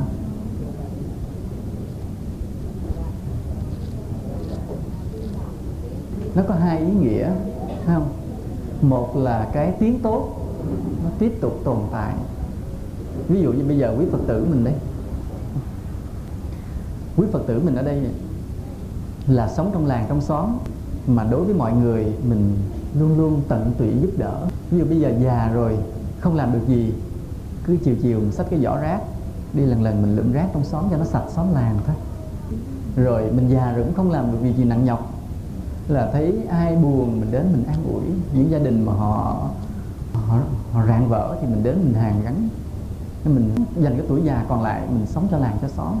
Mình không có tiền bạc cũng không có sức lực để làm những việc lớn lao nữa, vì quanh làng quanh xóm vậy.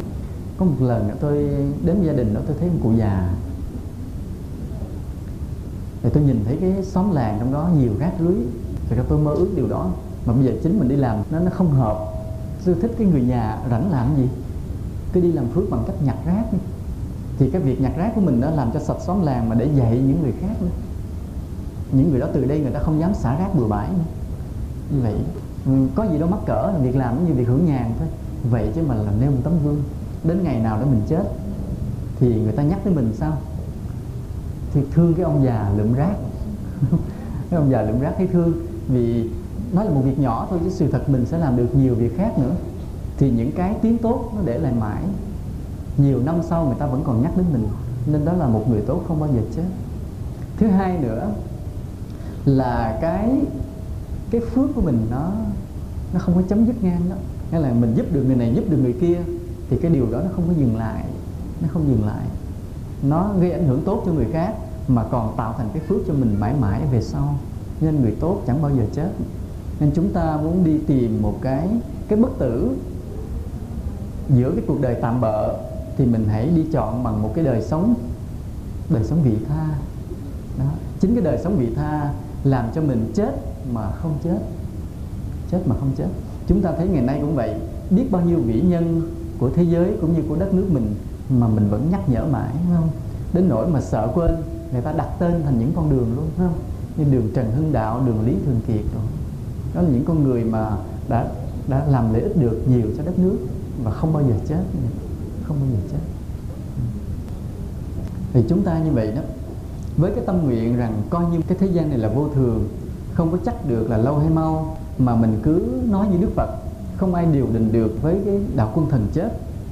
Thì cái tâm nguyện còn lại của mình là mình biết mình sẽ đi về cái cõi khác đó. Như mấy bài trước mình đã nói đó, mình cố gắng niệm Phật để xin về cõi Phật. Hoặc là mình nguyện trở lại kiếp sau, xây dựng cái kiếp sau cho nó tốt đẹp, vân vân. Đó là những điều là mình sẽ ra đi, mình bỏ lại tất cả sau này. Nhưng mình bỏ lại cái gì? Bỏ lại cái gì phía sau? Bỏ lại những điều này, những lời khuyên đạo đức cho người khác, phải không?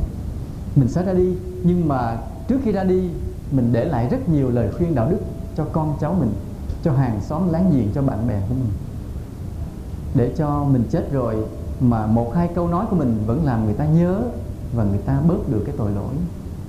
Đó là điều phải để lại. Rồi để lại cái gì nữa? Để lại cái gì? Mấy cái kinh sách của mình để vào tủ cho người ta. Mấy cái băng giảng nào mà hay á, tặng cho người khác. Chứ đừng có đi rồi quên. Nhiều cái con cháu mình nó quên, nó để mọt ăn uống, đem cho người khác. Rồi để lại cái gì nữa? vài hôm nữa mình sẽ ra đi, để lại cái gì nữa? Cái con hẻm mình đó, nó lồi lõm á, mình mướn xe ba gác kêu xà bần lại đổ ban lại, đắp cho người ta đi đỡ dằn. Rồi mưa vừa rồi nó ngập nước trong hẻm quá đi, thì mình kêu gọi người ta, nói dặn con cháu mình sửa lại cái đường cống.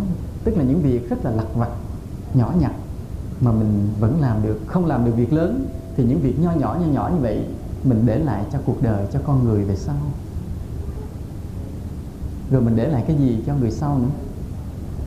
Để lại cái gì nữa?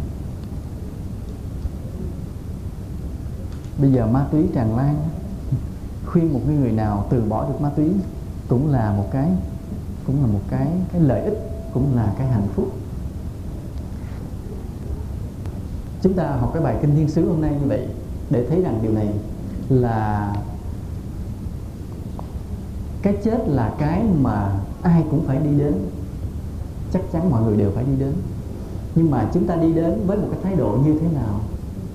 Một thái độ như thế nào? Có người đi đến cái chết bằng một cuộc sống phóng dật, bừa bãi, hưởng thụ, tội lỗi. Và có người chọn cái thái độ khác, đi đến với cái chết bằng cái lòng vị tha, bằng cái câu niệm Phật, bằng những giờ phút ngồi thiền, bằng những việc thiện trong xóm trong làng. Và sau cái chết thì những điều còn lại là những điều tốt đẹp, nếu chúng ta chọn như vậy. Bài Kinh Thiên Sứ này thì ngắn, chúng ta sẽ nghỉ sớm. Trong thời gian còn thời giờ thì cho quý Phật tử đặt những câu hỏi để trả lời, vì thời giờ cũng còn 20 phút. Ai hỏi gì thì hỏi.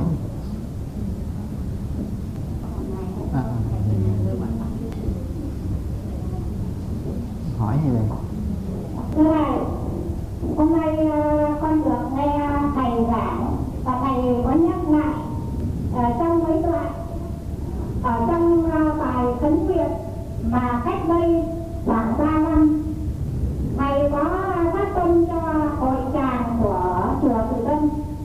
Khi đó con chưa phải là thành viên của hội tràng thì con được gặp sang nghe pháp được thầy tuổi tổng kết về thầy giảng về bộ kinh Pháp Hoa. Con gặp được chân mẫu của thầy mà giúp cho con một bản bài phát nguyện của thầy, và dặn con là có cái bản của thầy chân khoan chưa thì má nói rằng con mà về khi tụng kinh thì phát nguyện bài này. Nhưng khi con đưa về với chú của con thì con bảo là má của thầy chân khoan dặn là khi ta tụng kinh xong ta phát nguyện cái bài phát của thầy. Nhưng mà bài trúng trưởng của con mà con là trúng phó thì trả lời là bài phát nguyện của thầy là cao quá, thì sợ là chúng con nguyện không thực hiện được.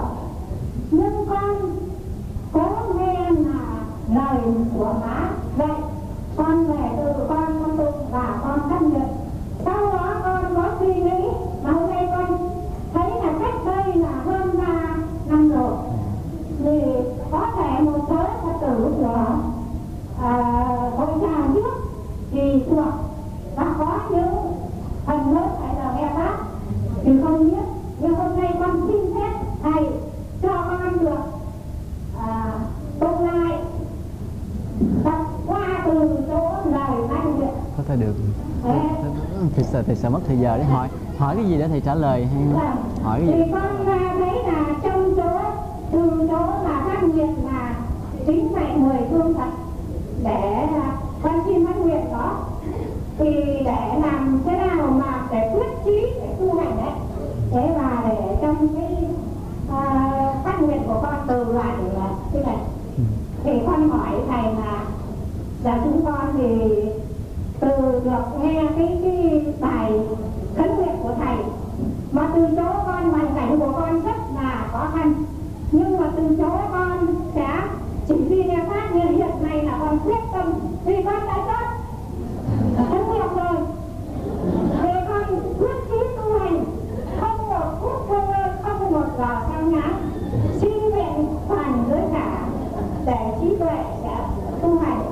Thế cho nên vì thế mà hiện nay con sắp xếp con sẽ đi tu Bắc. Và con đi học lớp giáo lý và hoàn cảnh của con là rất là còn khó khăn.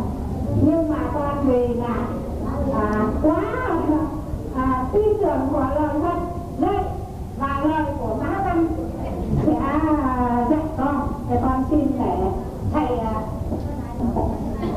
nhắc cho. Dạ, có cái đoạn cô nói như thế này, đó là bài khấn nguyện cao quá làm không nổi, thì xin nói về tổng quát luôn.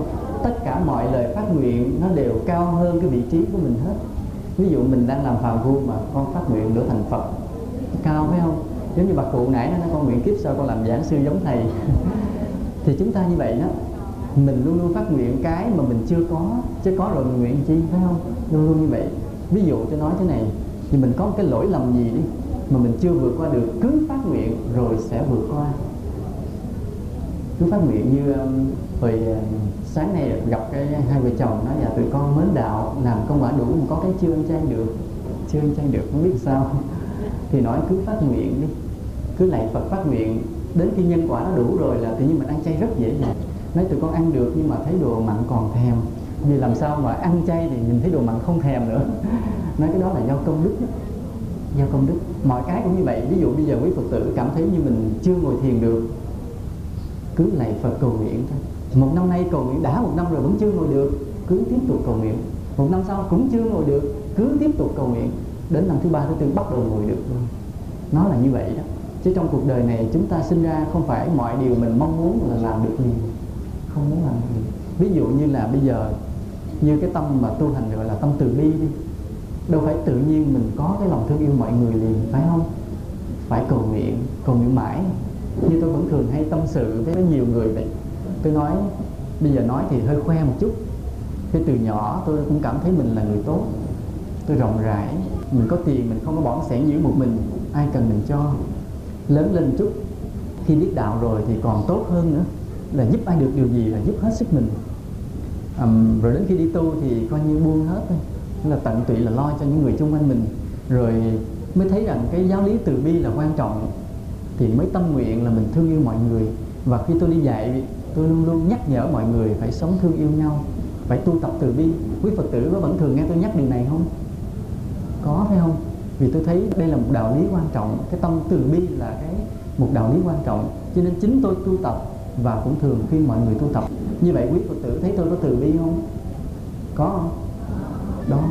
Vậy mà đến một ngày nọ tôi mới phát hiện rằng tôi chưa hề thương ai. Lạ lùng như vậy đó. Mặc dầu đó trước khi mình sống rất tốt nè, hàng đêm mình cầu nguyện từ bi nè, mong cho mọi người thương nhau nè, đi giảng đi dạy là kêu mọi người tu tập từ bi. Vậy mà đến một ngày mình phát hiện ra là trước kia mình chưa hề thương yêu ai hết. Nó không phải dễ. Lúc đó mới biết rằng tuy là mình có mơ ước về cái từ bi, nhưng mà lòng mình chưa thật sự có từ bi. Cái từ bi nó cao hơn là mình hiểu biết, nó cao hơn. Nên lúc đó mình mới biết rằng ví dụ bây giờ mình có được một chút xíu từ bi đi, thì như vậy so với chư Phật chỉ là một hạt cát. Phải hiểu rằng cái lòng thương yêu của chư Phật đến với chúng sinh nó mênh mông và mạnh mẽ. Ví dụ bây giờ gọi là tôi có thương yêu chúng sinh, tôi có thương quý Phật tử trước mặt tôi đi, thì cái tình thương nó coi vậy chứ nó vẫn còn yếu, Chứ nếu bây giờ ngồi trên cái giảng đường này là một vị Bồ Tát, thì cái tâm vị Bồ Tát đó mà hướng về cái tình thương yêu đối với quý Phật tử thì nó mạnh vô cùng. Nó mạnh là quý Phật tử cảm nhận được liền, cảm động liền. Còn bây giờ tôi ngồi đây, tuy tôi có thương quý Phật tử đó, nhưng quý Phật tử để ý sẽ nhìn thấy nó không mạnh, cái cường độ nó không mạnh. Vẫn thấy ông thầy ông giảng nghe cũng xuôi tai vui thiệt, hay thiệt, nhưng mà không cảm động bởi cái tình thương yêu của tôi đến với quý Phật tử, vì cái lòng từ bi của mình còn ít quá. Cho nên tôi vẫn nói là bây giờ tôi tu cho đến ngày nhắm mắt. Ví dụ như trời Phật cho tôi sống lâu lâu, tôi tu đến ngày nhắm mắt, thì cái lòng thương yêu đó vẫn còn rất là ít, chưa có nhiều. Nên có những cái đạo lý gì đó mà mình tu suốt cả đời vẫn chưa đủ. Cho nên mà tôi biết là tôi chưa làm được nhiều, nhưng mà mình vẫn phải cầu nguyện. Nên cái lời cầu nguyện là như vậy đó. Nó giúp cho mình đi đến cái chỗ, cái mục đích mà mình mơ ước. Mặc dù cái mục đích nó vượt cao hơn là cái chỗ đứng của mình. Cho nên cô hồi nãy cô nói vậy, là cô vẫn cố gắng phát nguyện và cảm thấy rằng nó cho mình thêm cái sức mạnh. Đây là điều rất là đúng, không phải không? Nên là ráng tu hành, không một phút buông lơi, không một giờ sao nhãng, thì mình tụng viết hàng ngày, tự nhiên cái sức tinh tấn nó vẫn lên dần dần chứ không phải là không. Tuy mới ban đầu có thể mình giải đãi lười biếng, nhưng mình tụng riết từ từ sẽ thành tựu là như vậy. Nên cứ mạnh dạn mà mình phát nguyện. Cứ phát nguyện là mình sẽ làm giảng sư. Khi mà thầy trụ trì ông đây già rồi, mình sẽ đứng lên mình giảng thế cho thầy, ví dụ vậy. Ai hỏi gì nữa không? Kính bạch thầy, thì chúng con cũng được đọc cái tác phẩm Luật về nhân quả của thầy. Thì thầy có dạng là cái nhân mà dẫn đến sinh vào đời sau là nghèo khổ, thì là đó là nhân trộm cướp, tham lam hận thẹn. Thì cái người mà có cái nhân đó khi sinh vào kiếp sau trở thành cái người nghèo khổ, thì muốn ở kiếp sau nữa mình được giàu sang hoặc là thoải mái một chút thì là cũng khó khăn, thì phải làm phước, nhưng mà làm phước rất là khó khăn. Nhưng mà con thấy là con thắc mắc là cái người đó nếu có thể mà tùy hỷ công đức đối với những thí chủ mà bố thí cúng dường, thì họ có được hưởng cái phước đó không? Nói cho đúng đó, khi mình tùy hỷ với cái việc công đức của người khác thì tự nhiên mình sẽ làm được đúng như người kia, chứ mình không được hưởng cái việc của người kia. Đúng nhân quả là phải như vậy. Bây giờ ví dụ như mình thấy cái người đó họ bỏ ra 5 triệu đồng, họ đắp cái con đường trong làng, mình vui mừng, mình tán thán, vui mừng tán thán. Thì nữa ông kia ông có xe hơi, có nhà lầu, mình không có. Nhưng tự nhiên đến lúc nào đó tự nhiên mình cũng bỏ ra được 7 triệu đồng, mình đắp một con đường khác luôn, do cái tâm mình vui mừng với cái việc công đức đó. Còn nếu mà mình đố kỵ, mình thấy ông đó bỏ ra 5 triệu đồng, cái ông đắp con đường trong làng, ai cũng khen ông, thì mình nói hấp ha, ngon ha, ỷ có tiền làm sang ha.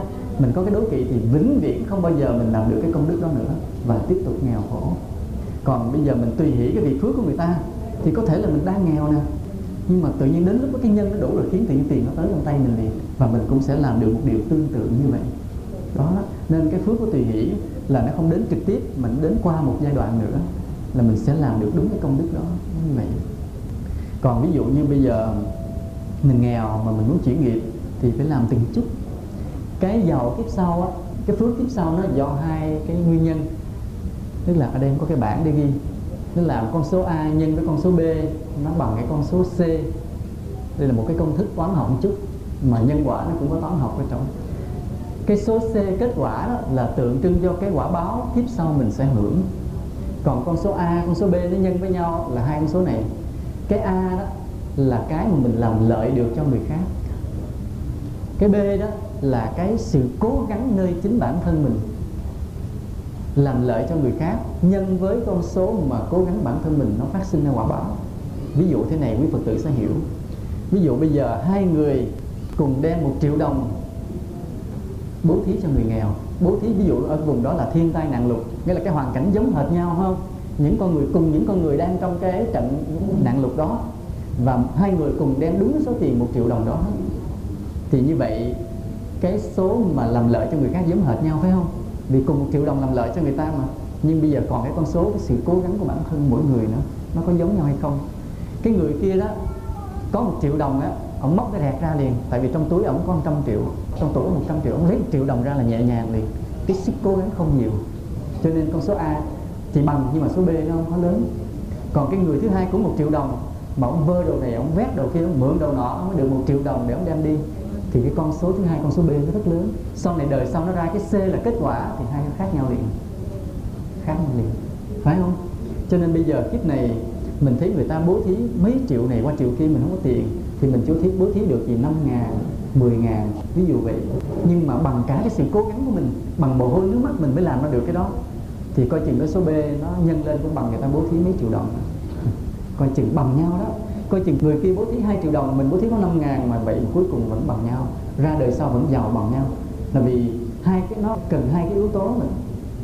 Đó là cái phương pháp để chuyển nghiệp đó. Chứ không phải đợi tôi có tiền trúng số tôi mới làm phước, không phải. Chính cái sức cố gắng hết sức của mình đã tạo thành cái phước rất lớn ở đời sau này. Ai hỏi gì nữa không?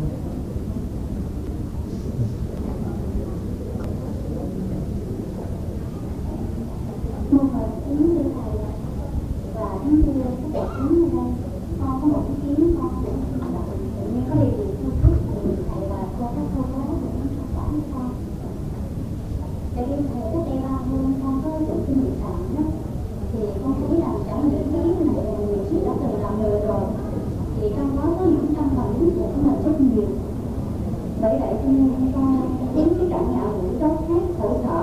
sang tiền thì con có cái suy nghĩ là con tin rất không là con cúng cô hồn, nhưng mà với cái tâm của con thì con nhỏ hẹp lắm mà con cũng chưa có hiểu về đạo nhiều lắm, thì con xin là dạy được cho con là nếu con cúng thường xuyên như vậy thì con có bị phạm về cái giới luật cái giới tính gì không? Cái này tặng con suy dạy. Thực ra đó, chung quanh chúng ta còn có rất nhiều cái vong linh, những người ở thế giới vô hình, họ vẫn vơ như trong cái đạo tràng mình đang ngồi đây nè, không phải bấy nhiêu đây người đâu, mà chung quanh sau lưng mình nó ngồi kè kè bên mình nhiều người đó. Dòng đằng sau coi chừng có, để đứng bên hè ngoài sân, họ đến rất nhiều để cùng nghe pháp, nhiều lắm chứ không ít đâu. Và có nhiều người đói khổ, những người mà được đem về chùa đó thì tương đối là mỗi chiều quý thầy đều có cúng no. Nhưng mà còn những người không có duyên về chùa, ở vất vả đây, đầu đường xó chợ, trong hốc trong hang, ở nhà cửa, họ đói ghê lắm. Thì cái việc mà cúng thí thực cho cô hồn là một điều rất tốt, rất nên làm. Nhưng mà chỉ có cái điều thế này, nó cần có hai cái yếu tố. Cái yếu tố thứ nhất là mình không thể mà bày mà thức ăn thịnh soạn được. Vậy như vậy mà nhìn trên thực tế nó vẫn là cái phí phạm, phải không? Tự nhiên cúng cho vong người ta dòm không thấy ai ăn hết trơn, mà bày đủ thứ món hết trơn rồi nó phí phạm. Cho nên mà người vong đó, họ cần cái tâm đi cũng cái thức ăn tượng trưng thôi, một miếng cơm, miếng cháo, trái chuối, chỉ cần trái cũng được, ít muối. Nhưng mà cái tâm của mình phát nguyện, nói nguyện cho thức ăn này trở nên ngon lành và biến mãn đầy khắp hết, cho tất cả những vong linh xung quanh đây đều được no đủ. Do cái tâm mình tự nhiên trong cái cõi vô hình, nó thức ăn nó biến rất là nhiều. Đó là cái thứ nhất. Yếu tố thứ nhất là dùng thức ăn ít, nhưng mà mình nguyện cho nó thành thật nhiều, thật ngon, để cho người âm họ hưởng được no đủ. Đó là yếu tố thứ nhất. Thứ hai là cho ăn no cũng không có làm cho họ hết khổ, mà phải cho họ một cái đạo lý gì đó. Và mình khi mà cúng cho họ, mình nói thêm một câu nữa là nguyện những cái hương linh mà đến đây dùng thức ăn này thì hướng về Phật Pháp, quy y Tam Bảo và niệm Phật để sinh về cõi trời. Thì lúc đó mình có thể niệm dùm cho người ta khoảng 5-10 phút như vậy, cho người ta nghe và người ta niệm theo. Thì bằng cái lòng thương yêu vậy, rồi người ta vừa ăn được no mà vừa được cái pháp lạc nữa, vừa được cái giáo pháp, thì người ta chừng một thời gian, một vài tháng người ta lại siêu đi. Chứ còn mình cho ăn không, người ta ở đó ăn hoài. Mình dạy người ta tu, niệm Phật cho người ta niệm theo thì người ta sẽ thoát luôn. Cho nên cái việc cúng thí thực là điều tốt, và mình ráng cúng cho đúng cách như vậy.